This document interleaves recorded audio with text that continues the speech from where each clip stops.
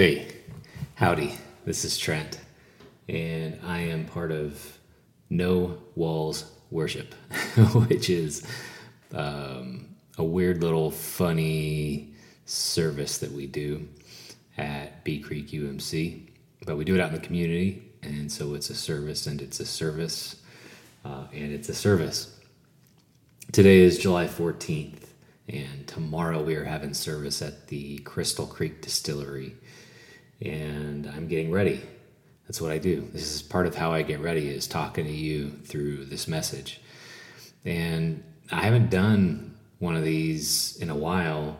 Today's July 14th. The last time I recorded one of these was it was June 2nd, because we had service on June 3rd. Then Father's Day, June 17th, we had kind of open mic, more informal. And then we had a guest speaker last time. The wonderful Annette Hicks gave a really amazing, moving testimony. And Scott Calhoun was playing music. It was really beautiful. We had a great crowd. Great crowd on Father's Day, too. It surprised me by how many folks showed up. It was one of our better turnouts. But it's been about 6 weeks since I've done one of these, and so I'm all kinds of excited to do one again, and a little nervous too. You take a pause, and then you ask yourself all these kind of weird questions, like, can I really do this? And it's like, of course I have. We've been doing this for 2 years. But no, it's funny how that works. Anyway, here's a quick thought I've been having. This is kind of related to the message, and it's kind of not, but it's a thought that's been rolling through my head almost all day. And the thought is, I've just been reflecting on how disconnected we can be.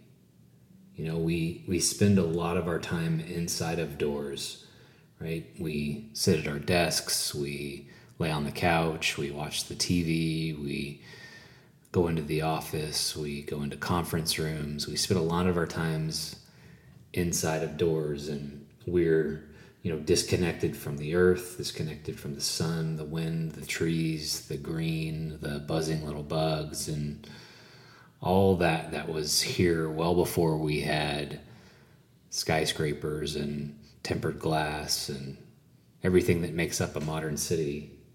I've been feeling like, we're disconnected even in the food that we eat. You go to the restaurant and someone in a kitchen, unnamed, puts together a plate and decorates it nice and puts it in front of you, and you eat it. You go to H-E-B and you buy an apple, and you are disconnected from the place that it was grown, the people that even picked it and put it in a basket and put that basket in a box and put that box on a truck, and then you're disconnected from the source of it. You're on Facebook or Instagram or Snapchat or whatever you do, and someone shares good news, and you can celebrate in that good news, but you're disconnected from the way that you can see their eyes light up and the emotion that reverberates off of their body, and you don't get to share in that. And it makes me think that there's something just lost. There's just something naturally lost in convenience. Even as you listen to this is a convenient way to get a message. There's something lost. You miss the feeling. You miss feeling the energy of the room. You can maybe hear the things that I'm excited about, but you don't get to see, my body language get more dramatic or whatever it is. You miss it. And I think this is why we come together, right? This is why we invite folks over for a meal. This is why we gather around kitchen counters while someone preps some food. This is why we come together to worship. It's because we need to be connected to source, closer to source, where everything comes from. I don't know what that means, and it's loosely connected to the message today. But it's been on my mind just about all day. So tomorrow, Crystal Creek Distillery, July 15th. Then we've got 2 Sundays off because we do this thing first and third Sundays of the month. And then we'll be back together in August on the first Sunday of the month. August, I don't have it in front of me. August something, the first Sunday of August. That's when we're going to be together. And then third Sunday as well. And then we're cooking up some stuff for the fall that I think will be fun. But anyway, let's roll into the message. The title of this is Something We Are Supposed to Do. The title is Something We Are Supposed to Do. All right, let's do it. I want to start by showing you a couple of times in the Bible that there's a blessing given. And the two that I'm picking are specific to a time where there's a Hebrew word at work. The Hebrew word is brachot. It's B-R-A-C-H-O-T. And it's translated most simply like just giving a blessing. It's a blessing, but not like the blessing you receive. It's a blessing that you give. But it's a couple times that this word is used. And they both come from Genesis, and the first one is Genesis 14. The one in Genesis 14 probably needs a little bit of setup. This is quick, maybe a nickel worth of background. There was a king. There was this battle going on. There was a guy, his name was Abram. Abram's nephew, his brother's son, or sister's son, I guess I don't know that. Abram's nephew got caught in this battle, and Abram decided to get involved. He stepped up to the plate, he gathered a small army, and he wisely, strategically found a way to defeat the bad guys. The king, remember when I said there was a king? The king, he's got a funny name you'll hear. The king was super happy, and he called Abram to the palace. And that's what you're going to be picking up on in Genesis 14. I think I'm going to read verses 18 through 20. All right. And this is verse 18. Melchizedek,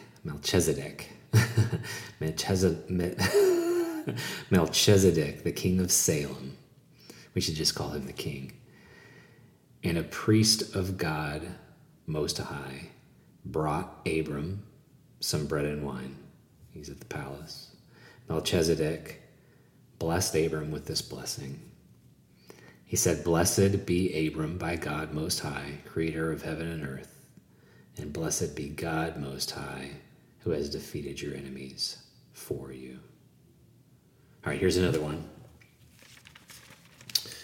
This one is also in Genesis, and I don't think this one needs a lot of setup. You're going to recognize it. It's part of the creation story. But it's another use of this word, brachot. And this is in Genesis 1, and I'm starting in 27, and I'm going to read through 28. All right. So God created human beings in his own image. In the image of God, he created them, male and female, he created them. Then God blessed them, brachot. Then God blessed them and said, "Be fruitful and multiply. Fill the earth and govern it, reign over the fish in the sea, the birds in the sky, and all the animals that scurry along the ground." And let me keep reading a little bit, for no other reason than it's just language is beautiful. Verse 29, then God said, "Look, I have given you every seed-bearing plant throughout the earth, and all the fruit trees for your food. And I have given you every green plant as food for all the wild animals. I have given you the birds in the sky and the small animals that scurry along the ground. I have given you everything that has life." Then God looked over all he had made, and he saw that it was very good. I just love that little bit. There's a possibility to it, a marveling of creation, and it's good. But 27 and 28 is what I wanted you to see. Then God blessed them and said, "Be fruitful and multiply." All right. Now, here's something I believe, and it's something I believe deeply. To understand Jesus better, you have to, underline that, have to understand his Jewishness. Jesus was a Jew. He was well schooled in Hebrew thought. He was well schooled in Jewish tradition. To understand his impact on the world and how he moved through it, it's not, it not only helps, but I believe it's essential to understand the belief system he was coming out of. Y'all may remember a couple of months back, Jay Spencer got up and he talked about his dad, and he did this at main campus just a couple weeks ago, but a couple months ago at NoWalls. He talked about his dad, and to help you know his dad better and his impact on Jay told you about the culture of Odessa where they grew up. He told you about the job that his dad held, and he talked about some of the mindsets that his dad had, and all this served to, put some meat on the bones of the story, but it also helped us get to know and even love the story of his dad that Jay told us.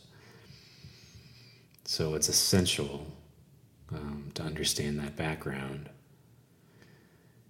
And this sounds funny. Jesus was not a Christian, right? Jesus would not have known what it meant to be a good Christian because he wasn't a Christian. There were no Christians. Jesus was a Jew, and Jewish people had lots of things that they were supposed to do. There were over 600 rules to be a good Jew. And part of becoming a man or a woman was that at your bar or your bat mitzvah was you had to learn and understand and memorize these rules. And one of the things Jews were supposed to do is they were supposed to do a brachot, right? They were supposed to do blessings. They are supposed to do these brachots. They still do them. You could say that if you want. Say that word. You should. It's a fun word to say. You've got to get really phlegmy in your throat. Brachot. That probably sounds really gross in the microphone. But translated really simply, it means to give a blessing on someone or something. And Jews had all kinds of brachots. The most common ones were ones where you were blessing food. There was a specific blessing, brachot, to give before you ate. There's a specific blessing to give right after you eat. There's blessings for meals that are part of specific feasts. There's blessings for when you're eating bread. There's blessings for grapes and wine. There's blessings on vegetables. There's a specific blessing for when you smell something pleasant. There's a blessing outside of food when a friend shares with you good news. There's a brachot for when you experience something unexpectedly beautiful in nature. There's lots of brachots. I think you get it.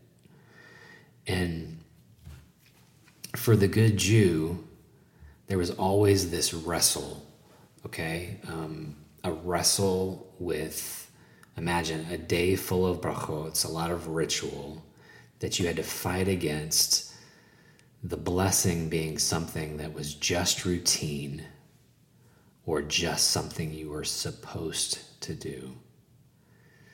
You may end up forgetting the meaning or why you were doing the thing. Now, there are all kinds of things we are supposed to do. When you go out to dinner with your family and you sit down and you are served by a waiter or a waitress, you are supposed to leave a tip, 12, 15, 20%. I'm sure each of you have little rules that you follow on how you apply that tip. And y'all, it bugs me sometimes when I'm not sure what I'm supposed to do. Like, those restaurants like Payway or Panera where you go to the counter to order your food. You don't have a waiter or waitress. they'll have a tip line on the receipt sometimes. And I don't typically think of those as tipping situations because you aren't being served, right? There's not a server. And I'll be at the counter, I'll lean over to Mitzi to say, and I was like, am I supposed to tip here at this place? And maybe the answer is no, but if I'm not supposed to, why is that little line there that says tip or gratuity on it? And what do I do with that line? Do I write a 0? And that seems rude. Do I put a line through it like I'm acknowledging that that's an illegitimate line? Do I ignore it like I didn't see it and just sign my name? What am I supposed to do? What are the rules? Another thing you're supposed to do is you are supposed to go to your family's house at Christmas. You are supposed to put up a tree and decorate with lights and hang socks, and you are supposed to get one of those creepy looking elves that sneak around your house at night. Christmas comes with a lot of supposed tos. Several years ago, Mitzi and I decided that each year we would travel on either Thanksgiving or Christmas. And on alternate years, we've gone to Mexico for Christmas. We call it punting Christmas. We aren't punting Jesus, but we are punting all the ugly sweaters and office parties and end of celebrations and all that stuff because, hey, 7-10 days, we're going to be gone. We're going to be laying on the beach and playing in the pool with our kids. It's really glorious, right? And I'll tell folks about this at work or wherever, and the folks I'll tell that we do this, we just get away from it all. Their eyes will get wide and they will say, I would love to do that, but we never could. Or, I would do that, but my wife wouldn't do it because she would get so much flack from her mother. They say they can't do it. They can't get away for Christmas because there are things they are supposed to do. There's a pastor I listen to on my podcasts, and he gives these little short talks about raising kids. And this particular pastor, he's pretty progressive in his style and his thinking. And so he gets these, I think, really open and interesting questions from a really diverse set of people. He said one of the questions he gets a lot is some version of, hey, I grew up with religion and a lot of it felt harmful, hurtful to me, but I still feel like I need to give my kids something. And he'll ask them, well, what do you feel like you should give them? And they clarify and they say, I need to give them the Bible stories. And this is where I think it gets really interesting is he was saying in the podcast, he'll respond and say, well, which Bible stories do you really want them to know? And he shared on the podcast that you would be shocked with how many people can't answer this question. They have this vague and general localized guilt about not giving their kids the Bible stories. And I've got that in quotes, right? The Bible stories. But they don't know what they would even be giving them. And he said sometimes they will know, they'll respond and go, well, I need to tell them about Noah and whatever, that guy that got swallowed by the fish. I need to tell them about them too. And again, he responds kindly and he'll press and say, well, why those stories? Why the guy that got swallowed by the fish? How has that story been helpful for you? What would you want your kid to understand about that story? And again, he says, people will really struggle with the answer to these questions, and he will gently help guide parents to do really the only thing that we can do, which is share the things with our kids that have been meaningful to us. Or if you think you'll find something meaningful, go on a journey of discovering it with your children. The point of this isn't should you or shouldn't you teach your kids the Bible stories? That's not the question that I'm trying to answer, the point that I'm trying to give. The question isn't, are you supposed to do it? The more interesting question, I think almost always, is if you're gonna do this thing, whatever it is, do you know why? Do you know why you're doing it? I volunteered with our youth group at the big church for several years, and it was an awesome experience, and I could see myself doing it again. And we did this class called confirmation. The point of confirmation is to better understand the Methodist faith, and at the end of it, what you're trying to do is you're trying to educate the kids and help them make their own decision, not their parents' decision, on if they want to be part of the church. And there's a little C to that, the like little C, Bee Creek United Methodist Church, but also there's a capital C there, the broader church. And the interesting thing to me was that every year there was at least one or two kids that I had never seen before. They weren't part of our church. Their parents, I never saw them. And then after confirmation was over, I would never see them again. They just came to get this confirmation experienced. And I wondered about that. I tried to wonder about this kindly and curiously, the kind of trying not to attempt any judgment, but my suspicion was that it came down to that the parents felt like this is something you are supposed to do. And God bless that, right? I mean, even that, I was glad to spend that time with those kids. But something you are supposed to do. So we're starting to talk about getting to meaning, right? Getting beyond what are we supposed to do and getting to the why of the thing, the meaning behind the thing. And I think the cool thing about these Hebrew words, we've been talking about this word, brachot. Hebrew words, they often will carry multiple meanings. The language was more limited, and we have to work harder to define them in English.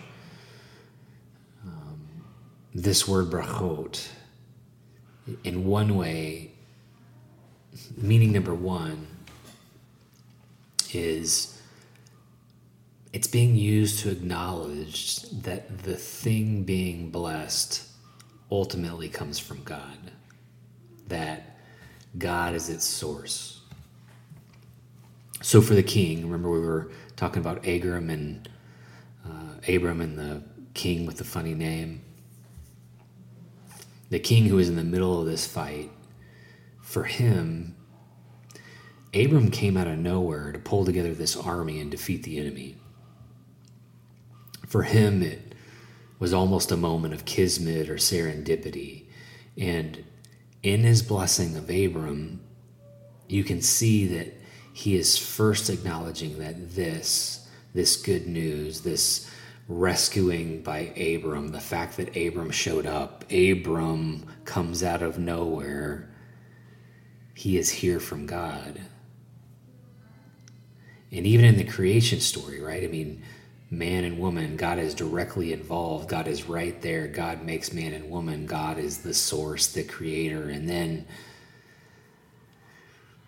so the first meaning of brachot, this to give a blessing, means to recognize that the thing is from God. And then there's a second meaning in here that I think you see really come out in the creation story, is that the meaning of the blessing, it's a blessing of multiplication. God is the source of man and then says, go out and multiply, be fruitful, fill the earth, create more men and women, keep this thing going. It's a blessing of acknowledgement of source, and then also one of creation, of multiplication, of do more. And I think we could stop right there. Just just knowing, just understanding the meaning of brachot is, I think, really beautiful, that this giving of blessing. And if I was with you,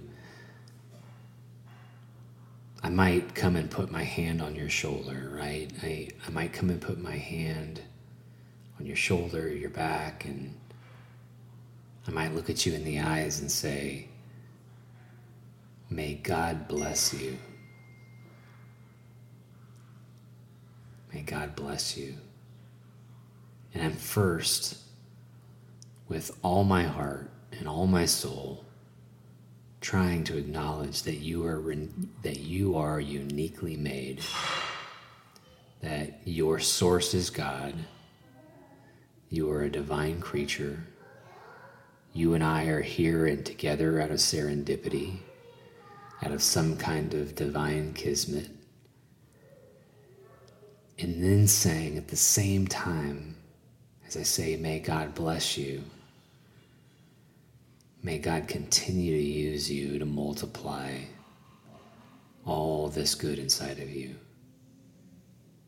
When I take an apple, right? When I take an apple for a meal and I stop to bless it before I take a bite, even if I bought that apple from a grocery store, when I stop to bless the apple, I'm stopping to acknowledge that this apple came from source.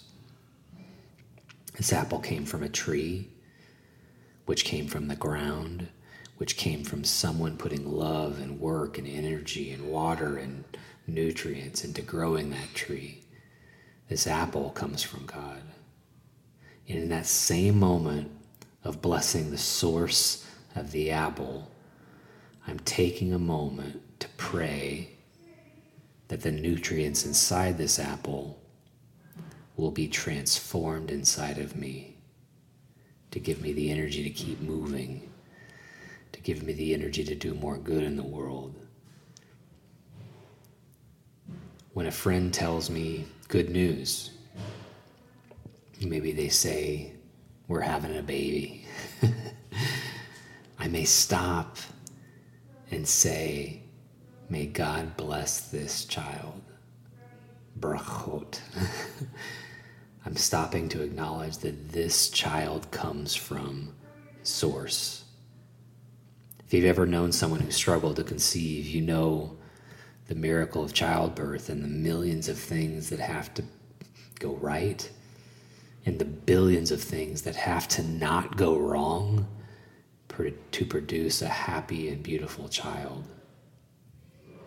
And in that same moment that I am acknowledging the source and the blessing of that child, in that same moment, in my brachot, I'm giving a prayer that this child, knowing her worth, knowing her value, understanding that she is part of this God source, will in turn multiply the good in the world.